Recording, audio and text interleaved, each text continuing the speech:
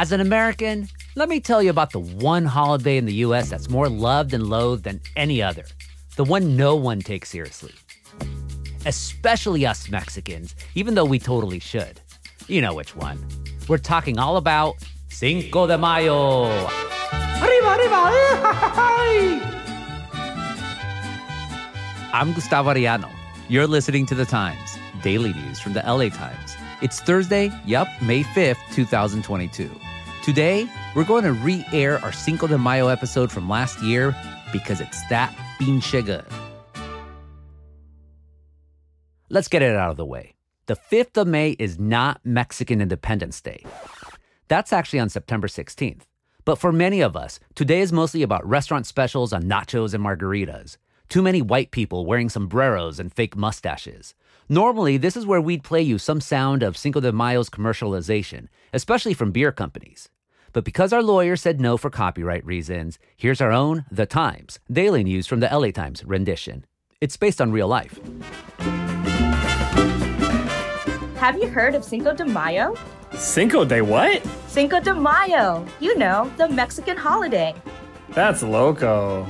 Let's celebrate with the Cinco de Trademark Beer Company.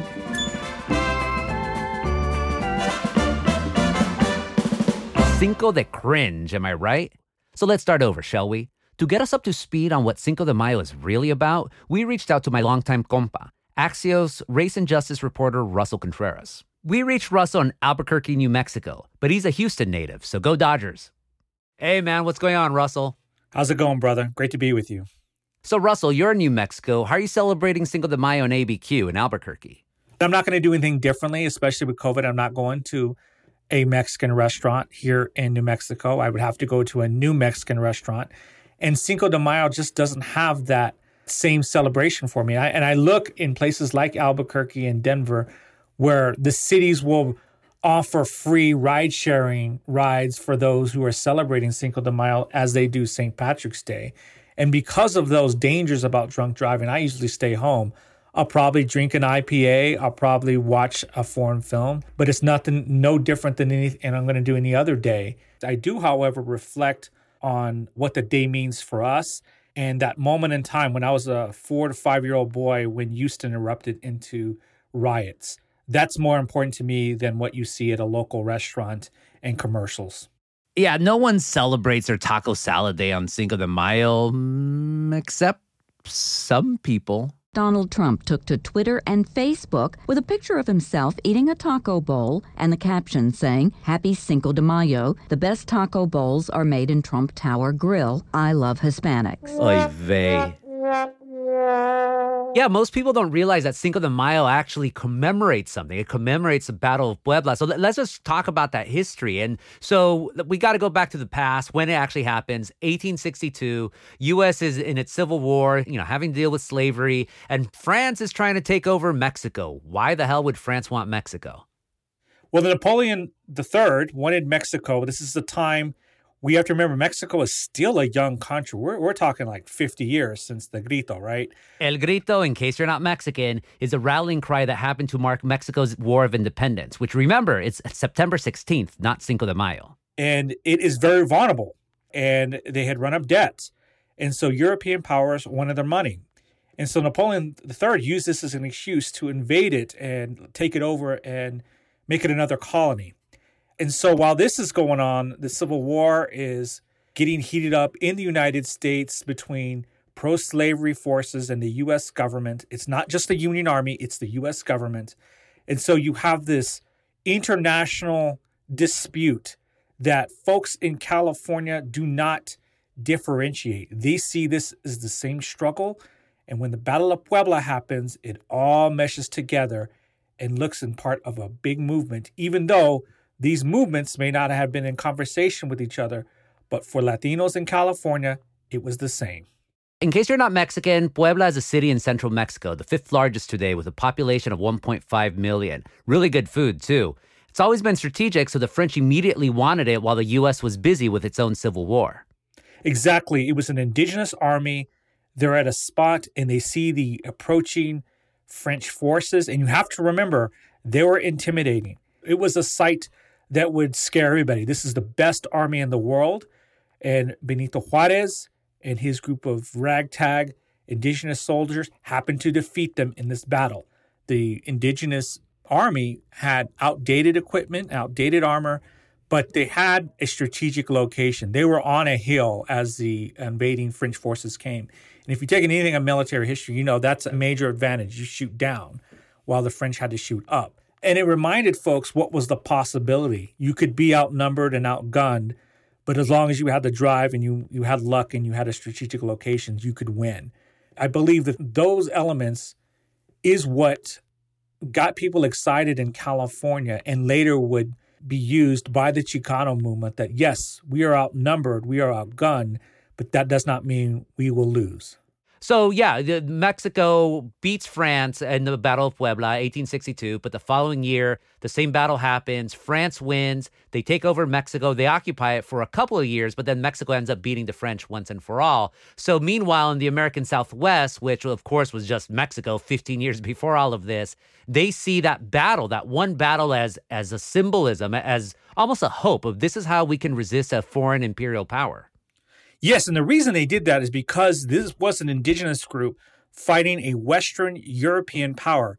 It would later become and develop into a David versus Goliath storyline. So we got former LA Times staffer and part-time actor Daryl Kunitomi to read this newspaper clipping about the Battle of Puebla from the San Francisco Examiner. This is from Cinco de Mayo, 1869.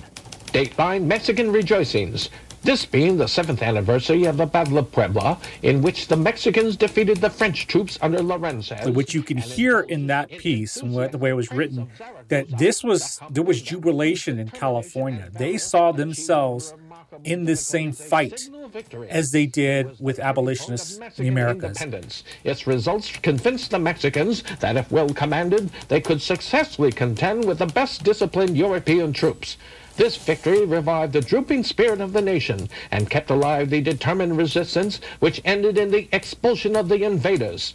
General Zaragoza was one of the youngest officers of the Republic. In the evening, an oration and poem will be delivered at Turnverein Hall, and the celebration of the day will conclude by a ball at the same place.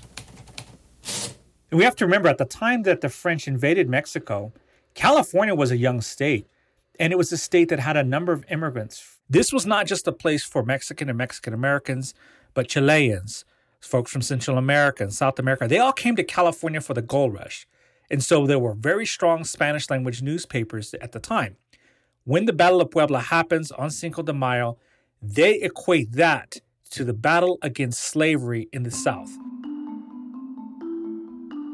Because Napoleon III had made overtures to the South, it was very clear that some of the European powers wanted the South to win. The people in California, these Latinos, saw themselves in kinship with the indigenous soldiers who won in the Battle of Puebla. They also saw it as an abolitionist fight. So it overtook this excitement in California. And this is the key thing, Gustavo. I've seen a lot of things on social media when we talk about Black and brown relations, especially from Wocosos, and we know who Wocosos are. Yeah, well, wocoso, really quickly, it's a portmanteau of being woke and a mocoso, which is Mexican Spanish for a snot-nosed brat. Exactly. You'll go on social media, and whenever I see discussions about present-day police violence or people of color fighting against voting, I really see a simplistic view that Latinos are anti-Black, that Mexican Americans have anti-Black racism embedded in their identity. And no question, there is a tinge of anti-Blackness throughout Latino culture, throughout Latinos. We know them personally, Gustavo. I don't know the word for them, but I call them primos, right? They're in Texas. But at the time, what this tells us about the Battle of Puebla and Cinco de Mayo is that there was an intellectual allyship between Latinos and African Americans in their quest for liberation. This would happen throughout American history. At the same time in Texas, there's the Underground Railroad to Mexico. So Latinos, especially Mexican Americans, saw themselves in kinship with African Americans in their quest for freedom. And the Cinco de Mayo commemoration, as it began, is part of that legacy. We'll have more after this break.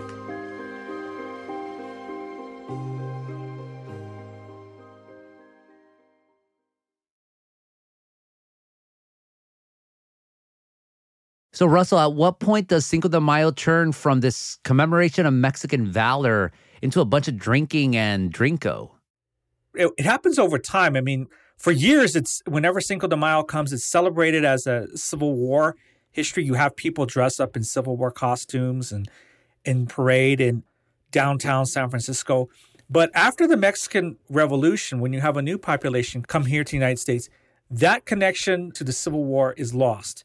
And over time, Mexican Americans readopt the holiday as a David versus Goliath event and reminds this growing Mexican American population who's experiencing discrimination across the Southwest and the Midwest. And as I mentioned, later on in 1978, when I'm 4 years old, a riot erupts in Houston on Cinco de Mayo. It was a combination of the euphoria around Cinco de Mayo and anger about police violence. Yeah. So what happened on that day then? Well, the year before, in 1977, there was a man by the name of Joe Campos Torres. He's a Vietnam vet. There was a fight at a bar. Police were called. He was arrested. As he was being transported to what we thought would be a jail, the police officers beat him severely and then dump his body in the Buffalo Bayou, the long body of water that goes through Houston, Texas. He was found later. He died. And the city erupted in protest because this was another case of police officers beating Mexican Americans. In this case, a severe case of it. So for about a year in investigations, it turns out a year later that authorities do not charge these guys, or they don't indict them. And so these officers get off. Just so happens that when this announcement comes out, it's a year later around Cinco de Mayo. Russell, where were you then? I'm at a park, Moody Park in Houston, Texas. This is north side. We're sitting there. There were revolutionary communist activists passing out flyers to all the revelers who were honoring Cinco de Mayo, saying it's time for them to revolt. One thing happens, people get liquored up, get excited, a fight breaks out, a cop car comes, they overturn it, the riots began. And my neighborhood erupted in flames. I'm the same age of George Floyd. George Floyd lived across the city from me. When we go back to our townhouse in Houston, Texas, and you could look over the skyline and see my neighborhood in flames, a young George Floyd could look out and see Houston's north sides, the smoke coming from the area because of the violence. This incident would dramatically change how Houston Police Departments handles its communities of color. There would be more diversity hiring and everything. And it sparked on Cinco de Mayo. So every time Cinco de Mayo comes up in Houston, Texas, it cannot be escaped from the legacy of Joe Campos Torres and the Houston police. It is embedded in the city's history now. The events of the riot in 1978, the reasons for the riots are still around today. You had George Floyd, of course, but for Latinos, you had, Mario Gonzalez, who died after police put a knee to his neck in Northern California. You had Adam Toledo in Chicago. You had Andres Guardado down here in Southern California, shot in the back by LA sheriff's deputies. It continues, yet for you now, because of that, you're always going to connect Cinco de Mayo with police brutality. It does. And I think anytime you're asking us to exercise some event that results in pride, you cannot escape where your conditions are in the United States. If you want to celebrate my Mexicanness in the United States, I have to put it in context about what we go through. And so it's not just Mario Gonzalez, it's a number of folks that have been victims of police brutality. Look, when you see an officer putting a neck on an African American, it invokes images of things we know: slavery, Jim Crow, discrimination after the Civil Rights Movement. Because we lack so much knowledge about Latino history, it doesn't invoke the same images. And when I say we, I'm not talking about you and I. You and I know. But it's not just Mario Gonzalez, it's Antonio Valenzuela in Las Cruces. It's Frank Alvarado Jr. in Salinas. It's Adam Toledo in Chicago. It's Christopher Torres in Albuquerque. I can go on and on. In each of these cases, I see comments, and it's so frustrating on social media, where they say, why isn't this getting more attention? Why isn't the media writing about it? Well, if you Google any of these names, I've written about it. You've written about it. We're doing our job as journalists and writing about it and bringing attention. The readers aren't engaging with it. They're not making these connections. So we as a society and as a culture and as journalists have to be vigilant and talk about these shootings and these cases of excessive force and put them in context. Because without it, we cannot engage in the same discourse that African Americans are. And then we as Latinos, when we do celebrate, or Mexicanos, when we celebrate Cinco de Mayo, sure, celebrate our Mexicanidad, but part of Mexicanidad in the United States is being violently repressed by not just the government, but also the police department. Exactly. And so in the case of Joe Campos Torres in Houston, you cannot escape this reality of celebrating this day without looking back to see how far we've come. It may not be what corporations and what the city officials want, but that's the reality. And now with Mario Gonzalez, it's going to come up every year. When Cinco de Mayo comes up, Mario's plight and what happened to him will be etched in Northern California community for a long time.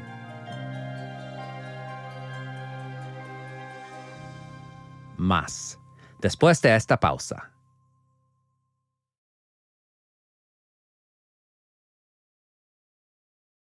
So, Russell, throughout this conversation, you've told us about the radical history of Cinco de Mayo. But most people know Cinco de Drinko. They know it more like an American holiday. Even most Mexicans will be like, nah, it's not real. They don't celebrate it in Mexico. So what does it mean that this day has been so removed from its radical roots? It dilutes what its meaning is. Now we know that by the 1980s, beer companies and companies in general, corporations, were trying to figure out how can we market and tap into this growing Hispanic Latino market. Cinco de Mayo seemed to be very easy for them. To them, all they say, it's a holiday around something Mexican. Let's do something to show that we care about this community. So beer companies would have commercials. You have restaurants that have specials. And then more importantly, and I think this is its legacy that all of us, especially in LA, can identify with, there's always a boxing match around the holiday. The Golden Boy, Oscar De La Hoya, finally earns the respect of Julio Cesar Chavez, defeating Chavez decisively for the second time in 2 years. De La Hoya holds on to his WBC 147-pound title, scoring a technical knockout when Chavez quits following round 8. It's about a fight. Oscar De La Hoya would fight. Canelo would fight. Julio Cesar Chavez would fight. Boxing promoters would see, oh, wait, there's a bunch of Mexicans getting together on this weekend. They're drinking. They may not even know why they're getting together. Let's give them another reason. Let's put together a big fight. So by the time you get to the 90s and the 2000s, the holiday has lost all its political implications.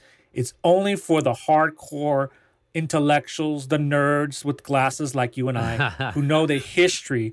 But for most folks, it's just a day to get together to celebrate something Mexican, and then many wrongly believe it's Mexican Independence Day, which it's not. So can anyone nowadays celebrate Cinco de Mayo with a clean conscience? I think that's a complicated question. I mean, it's like, can we celebrate Juneteenth, right? We should honor Juneteenth, but even in Houston, Juneteenth, the day that enslaved people in Galveston found out they were emancipated, it's become an African-American holiday where I come from in Houston. But many people now get together in Juneteenth for an excuse to drink too as well. So you can have all these holidays, but if you lose the meaning, I think it's just a day off for you to gather and have some sort of social event. I think that it loses its meaning. You can say the same thing about July 4th and Memorial Day. I think what's needed is a re-education about what went on in Cinco de Mayo and its legacy, not just for people of Mexican origin, but for Latinos in general and for African Americans. This day cannot be divorced from that if you look at its history. But it is divorced from that if all you think about is the latest fight, what kind of IPA you can get on sale, and what can be done just to relax and hang out at home.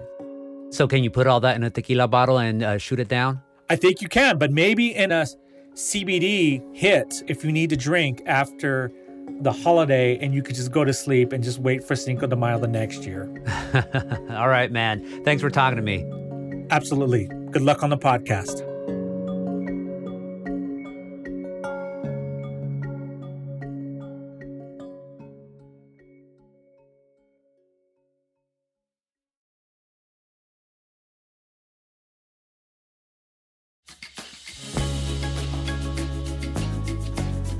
And that's it for this episode of The Times, daily news from the LA Times. Denise Guerra was the hef on this episode. It was the third episode we ever did back in the day, and look at us now. Our show is produced by Shannon Lynn, Denise Guerra, Kasha Brosalian, David Toledo, Ashley Brown, and Angel Carreras. Our editorial assistants are Madeline Amaro and Carlos De Loera. Our engineer is Mario Diaz. Our editor is Kinsey Moreland. Our executive producers are Jasmine Aguilera and Shani Hilton. And our theme music is by Andrew Eapen. Like what you're listening to? Then make sure to follow The Times on whatever platform you use. Don't make us Tapuchia Podcasts. And I have to celebrate Cinco de Mayo every year, not because of any history, but because it's my wife's birthday. Happy Cinco de Lila, honey. And me, of course, I'm Gustavo Arellano. We'll be back tomorrow with all the news and desmadre. Gracias. Drink your mezcal good. Don't drink and drive.